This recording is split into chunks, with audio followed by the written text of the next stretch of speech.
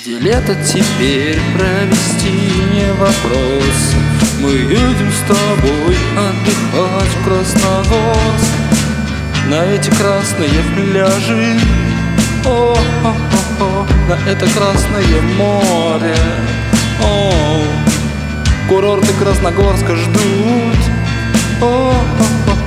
курорты Красногорска ждут. Красногорское вино, мы будем пить красногорское вино.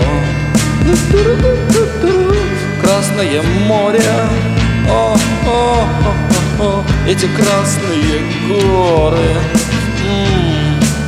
эти красные пляжи,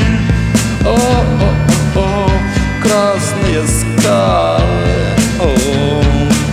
этот красный песок, то красное солнце.